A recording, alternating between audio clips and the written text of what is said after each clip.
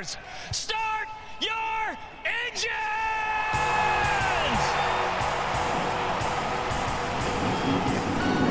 Welcome to the one place everybody wants to be.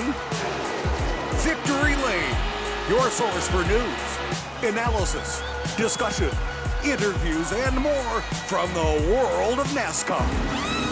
Now, here's your host, Davey Siegel. Welcome back, party people, to the place everybody wants to be. You know it, you love it.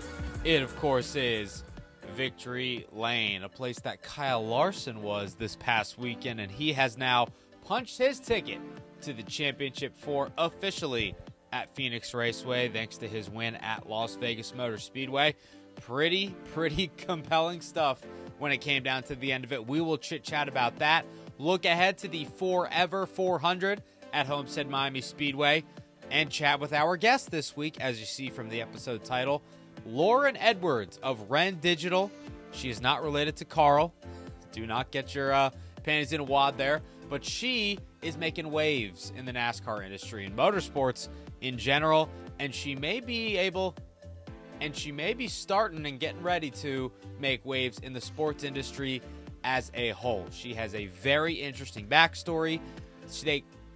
They got a lot of cool stuff going on at Ren. So I was able to chit-chat with Lauren for a little bit and get her side of things, and I'm interested to hear what you guys have to say about that conversation. But before we do any of that and chat with Lauren, gotta throw it over to Papa Siegel with this week's Way Back segment, episode 206. The discussion this week centers around a really good racing name, Speedy Thompson. Papa Siegel has more. Thank you, Duve, and welcome everyone to episode 206. This week, our Wayback Machine focuses its lens on what I think was a glaring omission from NASCAR's top 75 list. Alfred Bruce Thompson was known to his competitors as Speedy, and for good reason. He won 20 races in a 197-race career spanning 14 years, spread out from 1950 to 1971. Those wins included the Southern 500 in 1957 and the 1960 National 400 at Charlotte. That's 43rd on the all-time list, my friends. He finished third in the Cup Series points for 4 consecutive years, starting in 1956. So what, you ask? Consider that the champs during those years were Buck Baker and Lee Petty, twice each. That's legendary HOF competition. Not sure yet? How about this?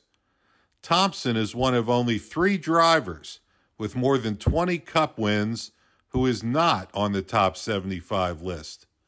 The others? Jim Paschal, to whom we've already devoted a prior segment, and Jack Smith, who you might be learning more about in an upcoming Wayback segment. Hint, hint. If all that wasn't enough, I'm a sucker for racers named Alfred.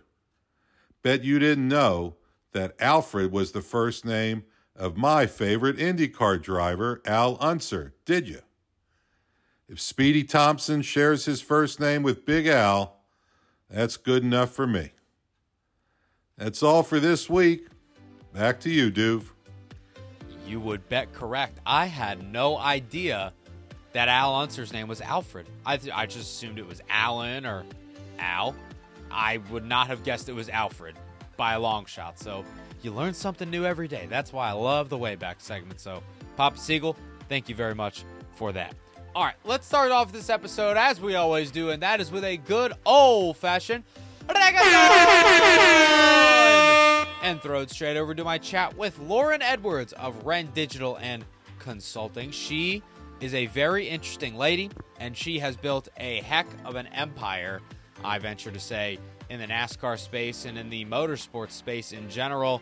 Started out on the social media side of things, wound up getting Jimmy Johnson's athlete brand social kind of off the ground, literally, and running.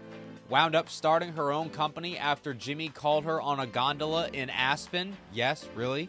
And it has been all gravy from there on out. She dives into a lot of different things as it pertains to her as a CEO, business owner, entrepreneur extraordinaire. And I think it was very interesting to hear her perspective on a lot of things, especially as it pertains to social media and just how drivers and teams and brands are kind of showcased in that realm of things. So without further ado, I'll let you hear the chat. Here's Lauren Edwards of Wren Digital. Pleasure to welcome on to the show this week, Lauren Edwards. No relation to Carl, so everybody calm your horses. She is the CEO, owner, creator extraordinaire of Wren Digital, not Ryan, Wren, right, Lauren? Correct. Okay. Yes, it is a French word, which in hindsight, maybe naming a business, a word in another language, makes it very tricky for people. Yep. But yes, it is definitely Wren. Wren is French for queen. So Charlotte is the Queen City. I have a passion for all things French. And so Wren made a lot of sense when we were naming the company. But yes, it is pronounced Wren. And hence the Queen City of Charlotte. How often do people get it wrong? Oh, like 99% of the time. The most exciting thing that ever happened to me is when we signed a French client, Simon Pagenaud, and he was able to pronounce the company correctly like day one. And I was like, Simon, it's meant to be. That's why we hired you, Simon. Exactly. Like, Simon, you were always intended to be our client. You can Right. pronounce the company name correctly right at the jump. Because I will admit, like, seeing the growth of the company, which we'll get to, obviously, at the racetrack and whatnot, seeing people wearing branded polos and just talking to people, oh, who do you work for? Oh, I'm with Wren, whatever. And then I see it written out, and I'm like, oh, yeah, Ryan Digital. And then I'm like, nope, Wren, come on. So Yeah. it's muscle memory, It's the American in me, I guess. Yeah, that's okay. You know what? I've decided, as much as people get it wrong, it's always a great story to tell. It's always something that people then remember. So it keeps us memorable once you learn and understand. So yeah, we get a lot of Rhine, we get a lot of rain, we get a lot of all different things. It doesn't bother me at all. People they're like, oh, I'm so sorry. I'm like, oh, I'm not offended at all. Yeah. But yes, it's definitely Wren. Ironically, I was in Paris a few weeks ago and saw there was a building that had Wren all over. I don't know what business it was. But New headquarters? Yeah, I was like, is this a sign?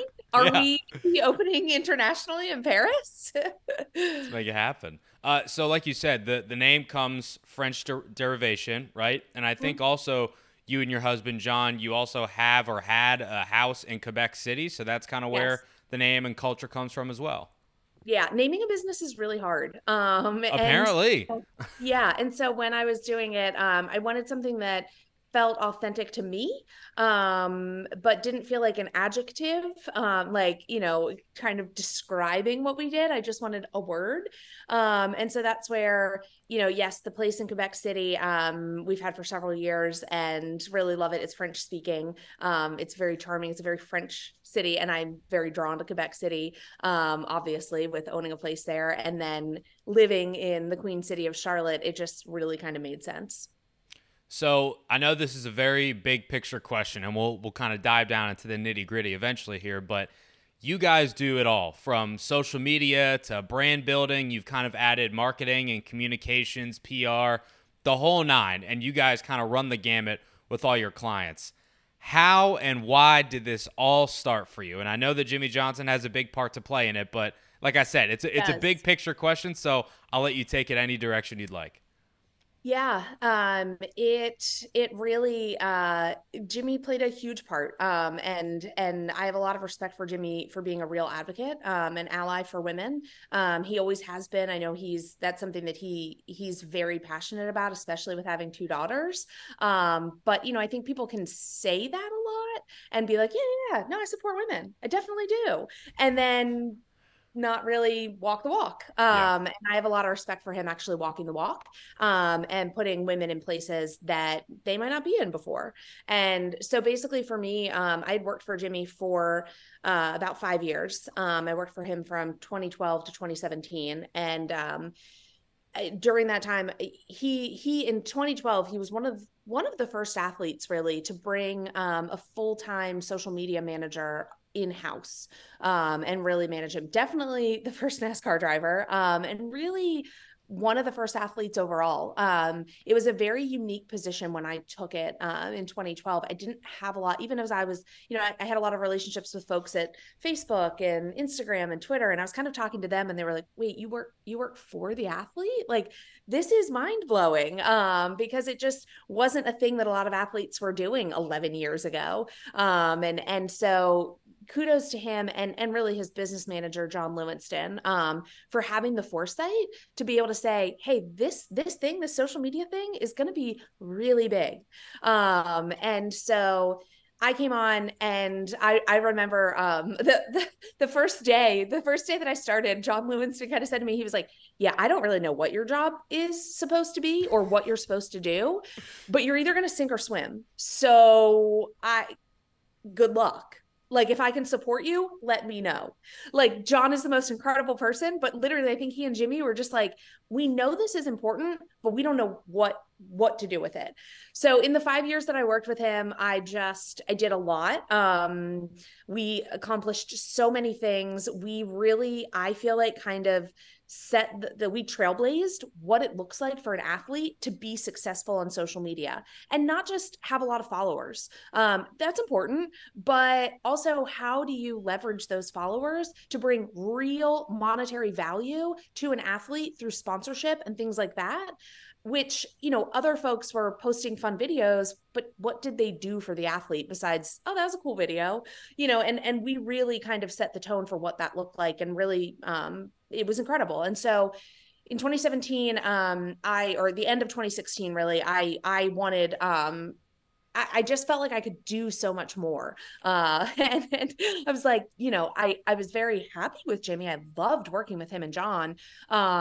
But I felt like I could do more. And I got a job offer to go build a social media kind of arm of an existing agency. And in talking to Jimmy just, like I said, was a massive ally and said, hey, I believe in you. I think you can absolutely do that. I think that you can build an incredible social media, an entire agency, but then go build it for yourself. Like, if you believe it, and I believe it, and John believes it, why wouldn't you go do it for yourself? And so, so I started the company a few weeks later. Jimmy called me literally New Year's Eve from a gondola in Aspen. He was skiing, and he was like, hey, here's the deal. I got 2 minutes. You're going to start your own agency. You're going to tell me what I need to, what do I need to, I'll be your first client. I'll make sure you feel comfortable starting. My legal team will get you all set up. I've already talked to them. They're going to file all your paperwork. They're going to get you all set up, and you're going to go do this on your own. And at the time, I had zero desire to do that. Zero. Like, that wasn't, people had told me before, oh, you should start your own company. And I was like, no, don't want to do it. I'm good. But with an athlete of Jimmy's caliber saying that to me, thankfully, 29-year-old me was smart enough to go, oh, I don't think people get offers like that all the time. I should really do this. Yeah. And so I did. And I took the leap 2 weeks later. So that was New Year's Eve that Jimmy said that. January 17th, the company, I no longer worked for Jimmy Johnson. I worked for Ren. The company was incorporated. I mean, the whole deal started. And I was like, what do I do now? But I had been in that position before, because when I went to work for Jimmy, right, it was like this, okay, you got this great job, but no one knows what you're supposed to do. You have to figure it out. Learn on the fly. Exactly. So I was like, okay, well, I've been in this position before. I guess I'm going to figure out now how to run a business. Do you think that in that moment, for those 2 minutes on that gondola ride, which is hilarious, by the way, every time I was like prepping for this interview and that story kept coming up, so I'm glad Classic you told Jimmy. that. Yeah. Do you think that he knew something about you, or he saw something in you that you didn't really know about yourself or see in yourself in that moment or that time period to give you that push to go do this? Probably. I think I had, at that time I had a lot of great ideas. I can't say I had the confidence to say like, oh no, I'm really good at this or I'm the best. I'm like, okay, just keep working harder. Just keep, what's the next big thing? How are we going to improve? That was just the way my brain worked. But Jimmy's really smart. He's really smart. He's one of the smartest. individuals I've ever worked with, just from a people sense. And so I think, he probably saw that I had the capability to do this if I pushed myself. And I think he saw I probably needed that little push. And I actually have a funny story. The first weekend that I went to track with Jimmy, was the Brickyard, Indianapolis of 2012, the summer of 2012. And I know that I was walking around terrified because Jimmy did an interview with Sage Steele. He did a talk back on ESPN with Sage, and Marty was there hanging with the ESPN people at track, Marty Smith. And Marty came up to me, and I had known him a little bit, obviously being in the industry, but not super well. He's very good friends with Jimmy. And he came up to me and he was like, "You look terrified." And I was like, "Marty, I am I don't know what I'm doing here." And Marty just looked at me and he said, "Well, I've known Johnson for a lot of years, and he doesn't make mistakes. So if he hired you, there's a reason. You'll figure it out." And I was like, "Oh, okay." And a lot of respect for Marty for saying that to a terrified 25-year-old girl who was like, "I don't know what I'm doing." Or I guess at the time I was probably 25, I was probably this terrified 25-year-old girl. So a lot of respect for Marty there, but he's right. Jimmy's really smart and really people smart and really calculated. And I think, that's where I think when I talk about being an ally and an advocate, I think seeing that I had it in me to do it and then saying, "Okay, then go." I'm going to push you out of the nest. I'm going to force you to do something that might feel uncomfortable at first, right, but really, I think you could be successful at. I just, again, all the respect in the world. And truly, John Lewinson played a massive part in that. Yes, of course, Jimmy was the one that ultimately made the decision, but John really, really spent a lot of time talking to Jimmy. And I think John saw it as well. So yeah. You've mentioned, being an ally for women. You're a woman-owned business. Female empowerment's a big thing, not just in society, but I'm glad that it's kind of working its way into the motorsports world and NASCAR specifically. I think now you do not have all women on your staff. I think you have one or two men. Is that right? Yeah, we have two men on staff. Donald, who leads kind of our sponsorship activation and hospitality division, and then Will, who just came over from the PGA actually, and is on our content team, and does a great job. He does video, photo, graphic design, all of that. But it wasn't necessarily by design that for however many years you just happen to have an all female staff. That just kind of happenstance. Yeah, one of the things that I think I'm really strong at and has really helped us in the business is putting the right people in the right seat at the right time. So really being able to hire well and I held myself to a standard that I would wait to hire any position. I would do multiple jobs in the beginning. I would be like, "Okay, we got this work. Well, I now have to do two jobs until I can find the right person to do this job." And there are times we've had to wait 5 or 6 months to hire someone because we just didn't find the right fit. I'm so passionate about the right person doing the right job. And I think it is what has made us so successful, because every person that we have really deeply cares about the clients and the work that they're working on, but they also have unique talents and skills for each client that we put them on, and each team and vertical that they work on within our company, that it's kind of like a little magic in a bottle when you put all the right people in the right places. And so for me, as I was hiring in the beginning, it was a lot of women, and that was not intentional at all. I interviewed plenty of men. They weren't the right fit. There were plenty of women that weren't the right fit either. But sure, yeah, for quite a while, it was a lot of women. And, for me, I'm almost more proud of that. It's one thing to say, "Oh, I'm only going to hire females." Okay, well, then you just cut out 50% of the population. Okay, right. You just make that distinction. To say, "I'm only going to hire the best of the best and the right person for each job," and to have that be a female for so many positions, I think speaks to the talent of what is out there in the marketplace that people maybe overlook sometimes, because they're trying to hit certain quotas, or they're trying to say, I connected with this guy in an interview. Right. Yeah, great. But is he the right person for that job? And so I think I always look at it as I can teach someone almost anything. We've hired many people that have never worked in sports before. I'm like, I can teach you sports. I didn't know anything about NASCAR when I got into it, but I can't teach you how to be the right person and the right fit and the passion for your client. Speaking of NASCAR, you mentioned it there. You didn't really know a whole lot about it. You didn't grow up in the sport. You didn't grow up around it, going to races, stuff like that. But I know that you did have an internship with Pocono and the Eagles, being from that area. Yeah. And do I have it right that you kind of knew through a friend of a friend or family friends the Mattiolis, and that was kind of a jumping off point to get an internship at Pocono when you were in school? Yeah, absolutely. So we've been family friends with the Mattioli family for years. So Doc Mattioli's daughter, Louie, has just she lived in Philly during the time we were there. My parents became friends with her and we just became family friends. And so it was something I had been up to the track throughout middle school, high school. During race weekends, we would help out, but it was never something that really I thought was going to be a career or really something I was deeply passionate about then. I actually went to college for international economic development. So A little different.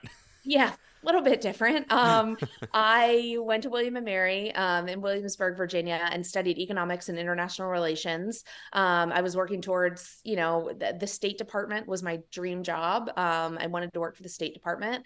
And after my freshman year, I looked for internships because I was like, I could go home and be a lifeguard or waitress or, whatever, get a summer job from college. But I was like, I think an internship is going to be more valuable. And in talking to Louie, she offered me a marketing internship up at Pocono. And I was like, you know what? It's not international relations and it's not economics, but there really aren't a ton of those internships for freshmen. So let me go ahead and do a marketing internship. At least it's a business internship. That's good. And I loved it. And I was so good at it. But even then I was like, okay, that was fun. Great. Sophomore year, I went back and I was like, nope, back into my international relations and economics. And then I applied for an internship in between my sophomore and junior year with the State Department actually, and didn't get it. And I was crushed. And I was like, oh my gosh, is this what I'm supposed to be doing? And I ended up going back to Pocono again, or yes, I went back to Pocono again. And I was like, oh my gosh, like I felt like a failure. And during that summer, it all kind of clicked. And I was like, you know what? I'm really good at the sports marketing side of things. And I love it. And I think I want to do this. So I came back my junior year of college and I added a marketing degree. The business school was I was in all the entry level business school classes with all the freshmen. And I was like, hey, no, I'm a junior. What's up? And so added that on. And they were like, we don't know if you can get it done in 2 years. And I was like, oh, well, I've already finished this one degree. So let's just pack it on, paying you guys, let's just, add another. And so added the marketing. And then I did an internship with the Eagles because I thought I wanted to work. I thought I wanted to work for the Eagles. I was like, this is it. This is the dream job. Sure. I'm a massive Eagles fan, grew up going to games, living in Philly. And so I was like, this is it. And I got into the internship and I was like, oh my God, I hate this. Not the Eagles organization is fantastic. I just wanted to be a fan. I just wanted to enjoy my team. And I think that was a big wake up call for me of you know what? I don't want to work in a sport that I'm a fan of. And that's where NASCAR really became a thing. I was like, I'm good at it. I can get by. I understand it. I've been at Pocono for a while, but it's not something that I feel like I'm missing out if I have to work during a race. Sure. That makes sense. So when you kind of have that internship at Pocono, you go to the Eagles and then you kind of figure out, all right, I thought I wanted to do this. I'm really good at this and I enjoy that. So let's explore that a little bit further. And before you kind of got entrenched into the sport, I know that you worked on the sprint program for a while and we'll get to that. But before that, I believe you were at Hall of Fame Racing on the 96 team with DLP. Yes. So that was actually with Octagon. So okay. So DLP used Octagon as their agency. So the very first client I ever worked on was the DLP account, obviously with Hall of Fame Racing. What a throwback. Troy Aikman and Roger Staubach. I was like, what? Yep. So I'm not getting away from football entirely. But yeah, I mean, it was an incredible opportunity and I learned so much on that account. I actually was doing hospitality. I was managing all the hospitality for DLP and, well, not managing, I was entry level, but I was working on the hospitality program. And I just learned so much and I just completely dove in deep, and I was like, okay, what do I need to know? What do I not know? And thankfully the team that I worked with was very understanding of the fact that I didn't know a lot about NASCAR. And so they taught me a lot about the sport itself, which was super helpful. And yeah, it was great. But then obviously, so I did that account. I started that the summer of 2008, and that team went away at the end of 2008. So at that point I was like, what do I do now? And there was a position open on the Sprint account at Octagon. And so I applied for it and ended up moving over to the Sprint account in 2009. And I think that you were specifically kind of entrenched in working with the Miss Sprint Cup program, which, to your point with Jimmy, right? This is obviously before Jimmy, but with Jimmy, you were kind of learning social media on the fly as it pertains to a singular athlete or an athlete's brand. With the Miss Sprint Cup and the Sprint program, that was kind of at the early onset of social media in general, as a whole, like new platforms popping up, learning how different things work and engagement. And I read a story when I think you guys tagged Juan Pablo Montoya and you used the @ symbol. Yeah. And that was like a revolutionary thing, which is our client hilarious called, to and talk he was about. like, what is this? Why are we doing this? And I was like, because it's tagging. We should be doing it. And he's like, I don't even tagging? I need a deck. I need a deck. But to your point, like, there was so many things that are commonplace now that back then had never been done before. So what was it like to not just work on a big account and brand like Sprint, who was the entitlement sponsor of the Cup Series, but learn on the fly how to represent them in an evergreen and growing space like social? It is, when I think back to some of the things that I did when I was 23, 24 years old, I am blown away. Me too. But like it's mind-boggling. It would never happen in today's time. It just wouldn't. There would be a 45-year-old director that would be making the decisions I was making. But no one knew anything. So I started on the Sprint account really working on national programs, like, national sales programs, national consumer retention programs, things like that. And being on that team and on that program, one of the things that popped up, Sprint said, we think Facebook, just Facebook. That was it. That at the time in 2008, 2008, 2009, they were like, we just think we should have a Facebook page for Miss Sprint Cup. Facebook is now public. What a concept. What a concept. And Octagon, one of the vice presidents at Octagon sent like a company-wide email, and he was like, does anyone know anything about this Facebook deal? Because Sprint wants to get on it and we need help. And I was like, sure. Yeah. I mean, I've been stalking people for 4 years in college. I know everything about Facebook. Felt like a job, and now you'll get paid to stalk people. Exactly. I'm like, man, my college professors really talked to me about Facebook. Little do they know. So I just kind of dived in. And thankfully, I really think my economics background helped a ton, because I am so numbers driven. And at the time, social wasn't a numbers thing. Like that, I built we used to manually track every piece of data on the Sprint account, because I was like, how do we prove to Sprint that this is successful?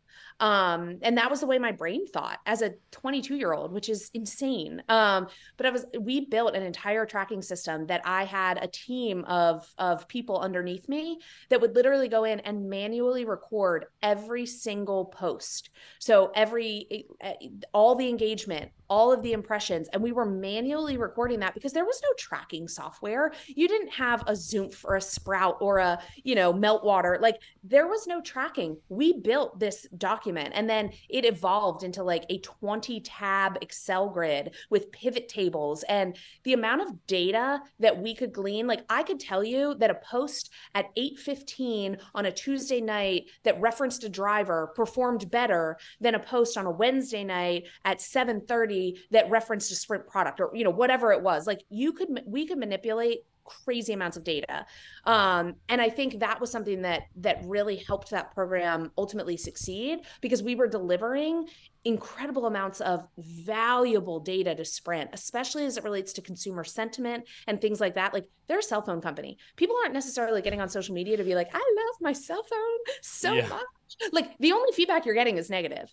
Miss Sprint Cup became this positive force for Sprint that I don't even think they realized that she was capable of, and we really changed that program from being just, a face in Victory Lane, a billboard in Victory Lane, to being truly an industry ambassador for Sprint that kind of changed the tone of how people felt about Sprint, because everyone liked Miss Sprint Cup. She was awesome. She was the fans' friend on the inside. She was one of you, but she was in the garage giving you what you wanted to see. And, for us, like, the fact that I got to develop that and come up with that fans' friend on the inside and really build the strategy. Like I said, in today's time, that would be a 6-month process with director level people that are sitting around talking strategy, but no one knew anything. So they were like, oh, this 23-year-old. Yeah, she knows Facebook. Just tell us what to do. Just let her go. Yeah. Let her go. And they did. And I got to hire people, and I hired people who were smarter than me. That is my role always. If I'm hiring you, there should be at least one thing that you know that I don't know, because we're not ever going to get better if I'm just hiring, like, if I still know more. And so I just hired people that knew more and could do better. And that program really evolved. And I am so proud of what that program was, and how it impacted the Sprint sponsorship overall. And truly look back and say, like, how did they let a 23-year-old do that? But no one knew any better at the time. It was 2009. Yeah. And like you said, learning on the fly. I mean, I had Monica Palumbo on the show a little bit ago, and I'm fortunate to call her a friend. Just the stories that she would tell about that time, and just like learning on the fly, not really knowing what you don't know, but it obviously wound up successful. So it's cool to see the perspective that you had on all that stuff as well. I'm curious, you have had a ton of different projects, or I guess you could say, like, what's the word I'm looking for? You've done a lot of different things as it pertains to drivers and marketing and programs, I guess, right? So, I mean, a couple that come to mind for me, right, that are funny, that are kind of memorable. Tim Richmond and Alex Bowman doing that photo shoot and those different things, that was really cool. Jimmy Johnson with the hangover photos, that was really cool. And on the other side, on the serious side of things, I think you were also one of the people that was instrumental in helping orchestrate the video that kind of came out in 2020 at the height of the Black Lives Matter movement, with Jimmy Johnson spearheading it and all the Cup drivers putting that on TV when everybody was just at home during the lockdown. Is there any one specific project or anything that you did as a group that you're particularly proud of, that's really memorable, either for good reasons, bad reasons, impactful reasons, anything like that? You bring up the 2020 Black Lives Matter video, and I think that for me was one that really was impactful for me. In social media, we do a lot of fun things. Yes, the hangover. We did the car swap with Fernando Alonso, and the teasing of that, and the back and forth, people being like, what? Are they signing a joint partner? Like, we've done so many fun things. I think about, in 2020, the Brad Keselowski, the family, the big head family that he, staged all the photos because the girls couldn't be at track with him. And, there's been some really funny things. And I love that. I love that fans get to see some of these guys' personality and engage with them. But when you think about what we've built with our athlete platforms and the power that they hold, I think to be able to have an impact like that video was so much bigger than me. It was so much bigger than just Jimmy. It really was incredible. And I am, again, Jimmy, it's something I'm very passionate about. Inclusion is something that I feel very strong. It's one of our core values at Ren. Everyone has a seat at the table. Everyone deserves to have a seat at the table, regardless of race, regardless of background, regardless of religion, regardless of anything. If you're the right person, then you're the right person. Again, how I hire, the right person in the right seat at the right time. And, for me, that was a really hard time for our nation, really hard. And Jimmy entrusted me to write that script, which is incredible. He connected me with several leaders in the space that he knew. He and I had a very open conversation, and I was like, yeah, we want to do this, and this matters, and we can do this together. But Jimmy, you're a white man and I'm a white woman. Like, yes, I can write, and I am a very good writer, and I can write, really good VOs and things like that. But I'm still like, and he was like, you're right. And he said the same thing. He was like, we aren't equipped to do this on our own. And I was like, no. And so I took a stab, he and I kind of worked on it together. We workshopped it, wrote a lot of it. And then he connected me with several people. I spent a lot of time actually talking with Justin Sylvester, who works for and does some stuff he now does some stuff on Good Morning America and things like that. And spent a lot of time talking to Justin, and he's a big advocate and supporter for the Black Lives Matter movement. And one of the things that he said that I wouldn't have even thought of, and I was so grateful and thankful for him sharing his experience as a Black man going through this time. And he said that saying the names of the victims was incredibly impactful to the Black community. And so we had Jimmy and Dale and Bubba deliver those names, because I was like, then that needs to be people with massive impact. That needs to be Dale Jr. That needs to be Jimmy. That needs to be Bubba.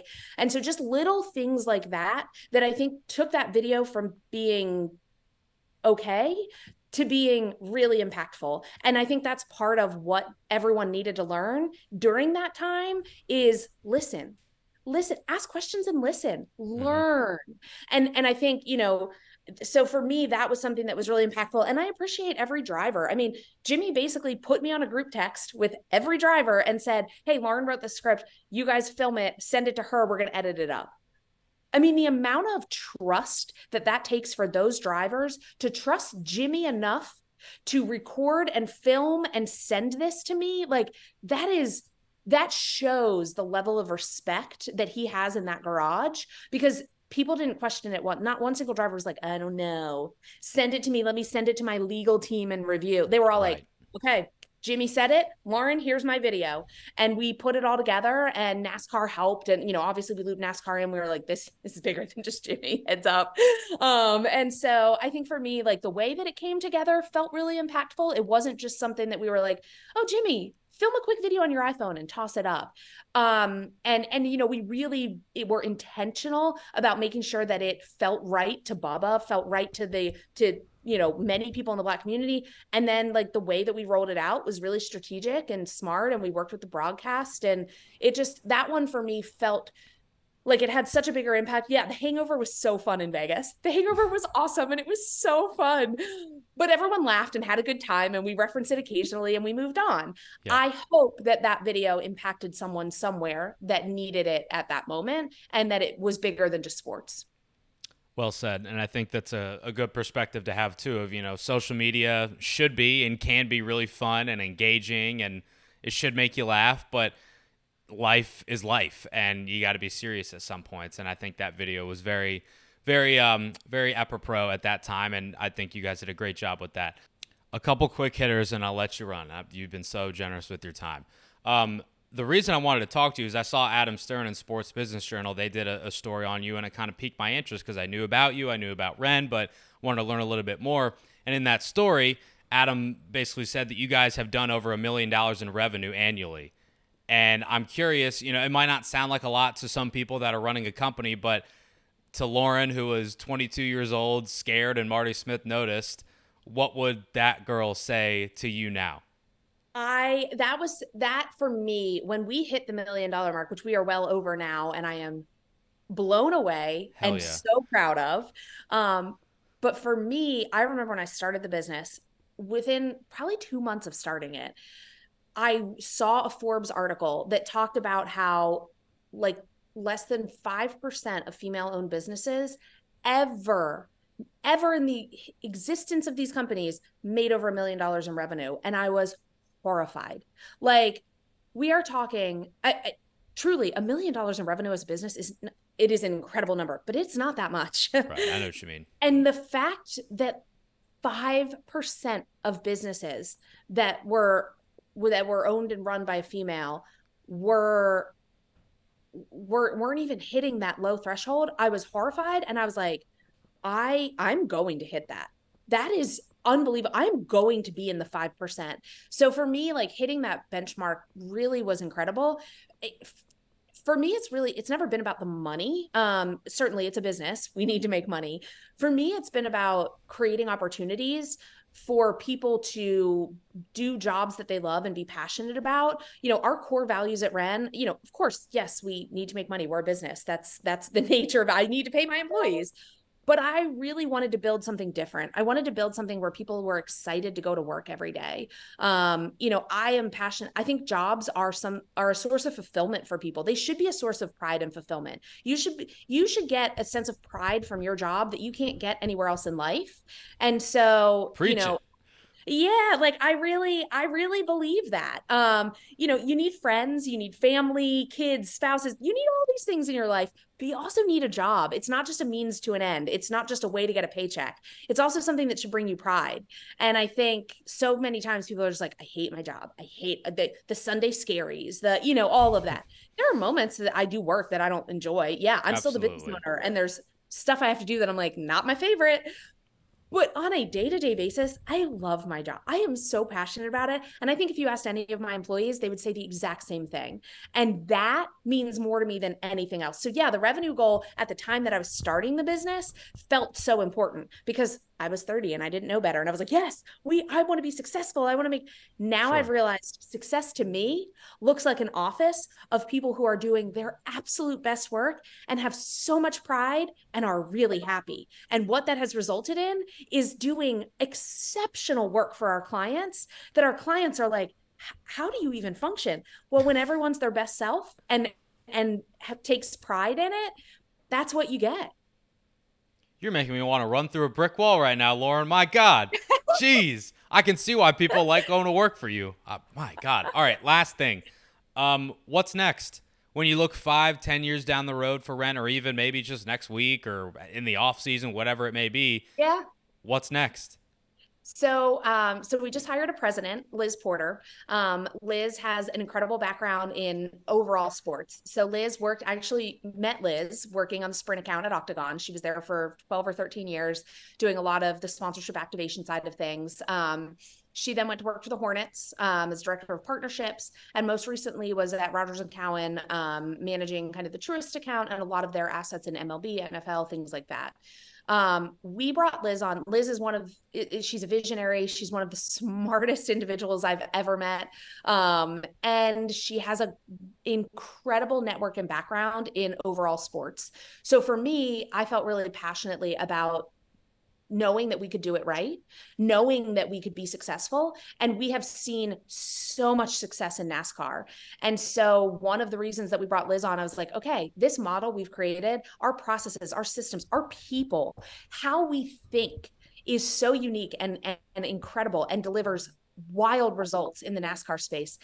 Let's move to the NFL. Let's move to the NBA. Let's move to the NHL. Let's move, how do we expand? How do we take this? We can be in any sport. We actually just, one of our clients this year had a PSA with Greg Olson, and we did an entire shoot with him, and we planned the whole thing top to bottom, did the entire production day. Our production team is a team of women. Yes. And we, Greg left that day. Both Greg and his agent said, this is the best partner shoot we've ever been on. It was well organized. It was efficient. The content was hilarious and funny. They were like, this was just top to bottom incredible. And I'm like, okay, if Greg Olson is saying this is one of the best shoots he's ever done in his career, and we know how many things he's done, we can run circles around anyone in any sport. So let's go. I'm telling you, you're like a motivational speaker and a business boss, CEO, all in one. I love it. Lauren, it's been great getting to know you a little bit better, getting to know Ren and the story and everything, and I appreciate your time. I know we went a little bit long, but I think the people will really enjoy hearing this side of things, and they can now understand kind of the secret sauce behind some of the drivers and brands and personalities that they see in the garage. So congrats on all the success, continued success, and I look forward to seeing what you guys can do, not just in NASCAR moving forward, but also in the world of sports. It's been great getting to chat. Thank you so much. I appreciate it. This was wonderful. I really, really appreciate the time. And we are back. Whew, thank you to Lauren for all the time there. Really appreciate it. She is a very, very busy woman, so I'm very appreciative of anytime she's able to block off. And thank you to Eileen as well from Ren Digital for helping coordinate that conversation. Again, really cool stuff going on over on those side of the walls at Ren Digital. I know we usually kind of stay focused on competition or analytical media side of things with, crew chiefs and drivers and team owners and this and that. We don't really get into this side of things too much, but I think this is kind of exactly what the podcast is there for. It's there for stories, and Lauren has a heck of a one to tell, and I'm appreciative that she did so here with us this week. Time to chit-chat briefly about Las Vegas Motor Speedway, and it's Larson who gets her done out in Sin City. Won stage 1, won stage 2, won the race, but it was not that easy because Christopher Bell was breathing down his neck coming to the checkered flag. I'll be honest, I didn't think that the 20 was going to get there, but he sure proved me wrong, and Cliff Daniels, and probably a lot of other people. And he also could have probably been a little bit more aggressive, whether or not that's moving Kyle for the win, wrecking Kyle for the win, trying to make another move to get by Kyle for the win. He could have probably done any of those things, but he chose not to, which I personally commend. But Christopher was kind of kicking himself after the race, not just for not doing one of those things, but just flat out not getting the job done. Said that he thought that moment and that move right there was his chance to make the championship 4, and he just didn't capitalize on it. Now, not to say he could go win Homestead this weekend. He could go win Martinsville like he did last year. Oh, by the way, to get into the championship 4, because he certainly is more than capable, and I think that he can do that. But kind of like Bubba Wallace in the round of 12 at Texas, right? You have that late race restart. You're restarting up front, and you just don't execute. You don't get the job done. And I'm sure Bubba and Booty, and they were kind of kicking themselves for not getting the job done on that specific restart at Texas, and they can probably point to that race as to why they did not advance. If Christopher Bell, Adam Stevens, and the 20 team, if they are not fortunate enough to advance to their second straight championship 4, I think they'll be able to point to that ending right there at Vegas as to why. But nonetheless, Kyle Larson, he is locked in, winning the first race of this round. It is a big, big deal. Obviously, the last couple years, the champion has won the first race in the round of 8. Larson did it 2 years ago at Texas, and Joey Logano did it last year right here at Las Vegas Motor Speedway as well. Difference is this year compared to last year, Joey and Paul Wolf, they were basically saying, we are all focused on Phoenix. We don't really care about Homestead. We don't really care about Martinsville. We are just all eyes, all focused on Phoenix. Kyle and Cliff have kind of said the opposite. They're like, don't get us wrong. We're glad to be locked in. We're looking ahead to Phoenix. But we want to go out and kick everybody's ass at Homestead. And we want to do it again at Martinsville because whether or not you think it's a real tangible thing, they are strong believers in momentum. And I think Homestead is probably one of, if not the best place for Kyle to go to potentially whoop him, wax him, do it again, and get that momentum. So Kyle Larson, I think he probably is the betting favorite right now in Vegas, no pun intended, after winning Las Vegas, and I can totally see why. And up next is a trip to one of the best tracks on the circuit, one of everybody's favorite racetracks, Homestead Miami Speedway. Not the season finale anymore, unfortunately, but the third to last race of the year, the middle race for the round of 12. And this time, it is Kevin Harvick's last time in South Beach as a NASCAR Cup Series driver. The race, sponsored by Mobil 1, is going to be called the Forever 400. And Kevin and Stewart-Haas Racing, they're going to be sporting a really, really cool throwback car. If you guys haven't seen it by now, just go on X or Instagram or any social platform. You'll be able to see it there. But you guys remember that Budweiser red and white paint scheme that Kevin had in his first year with Stewart-Haas in 2014 when they won the championship? Well, they are throwing back to that specific car. It looks basically like a carbon copy, just the next-gen number has the door slid a little bit forward. And I got to say, since those were kind of back in my Harvick fanboy days, no shame, I'll fully admit it, watching that 7 or so minute tribute video with all the engineers and the interior guys and the crew chiefs and everybody that was involved in Kevin's career at that point, on Kevin's team at that point, it got me a little misty-eyed. Not going to lie to you. I was cutting onions that day for dinner, which was good, by the way. Smash burgers. Turned out well. But I was a baby. I was not bawling my eyes out, but I was for sure crying a little bit, tearing up, I'm sure I'm going to feel the same way when I see that car hit the track this weekend. Rodney Childers, who is also in that video, he's going to give the command to fire engines with his wife Katrina and his kids by his side. That's going to be a really cool moment. And just seeing that 4 car in that paint scheme and that livery go on the high banks of Homestead again for the last time, that's going to be a pretty cool sight to see. And I'm sure that I'm going to be a basket case when it comes to Phoenix. So if you see me out there, please just know my emotions will be very high, as they will be this weekend at Homestead Miami Speedway. And even though Harvick's not in the playoffs, we still got 7 guys that are looking to kind of punch their ticket and make their way, lock their way in, I should say, into the championship 4. One of them being Ryan Blaney, who had a heck of a week, to say the least. Finishes 6th at Las Vegas. After the race, gets DQ'd for a shock issue. 22 hours later, NASCAR rescinds the DQ, reinstates his stage points, reinstates his 6th place finish, and he goes from 50-plus points below to, I believe, 17 points below. So before he was in a virtual must-win scenario, now he's kind of back on solid footing. Still going to be a tall task, in my opinion, to get his way into the championship 4, but he is in a obviously much, much, much better spot. So that was a heck of a 24 hours for Ryan Blaney. Chris Buescher, his Ford teammate, he also had just an okay day at Vegas. Finished 11th, but still sits not too pretty in the point standings. But you have William Byron, Martin Truex Jr., and Denny Hamlin. They are all above the cut line, but not by much. By 9 and by 2 points right now. Truex obviously had a bad call by his crew chief, James Small. He even admitted it. James Small did, of leaving him out there to start stage 2 on old tires. That kind of messed with the rest of their day as it pertained to track position. But going to a track that Truex has won at, Denny has won at, Larson has won at, Reddick has won out twice in the Xfinity Series, but has yet to do that in the Cup Series. Byron has won at, did that 2 years ago with his crew chief Rudy Fugle for their first ever win together at the Cup Series level.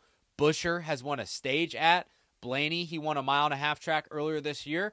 I mean, you could legitimately, I think I just did, make a case for all 8 drivers that are left in the playoffs to win this race, and that is why I think it's going to be one of the best races we've seen all year long. Forever 400 on NBC and SiriusXM NASCAR Radio, as well as the Motor Racing Network, this Sunday, 2:30 p.m. Eastern Time on NBC. And that'll wrap things up for episode 206 of Victory Lane 2.0, party people.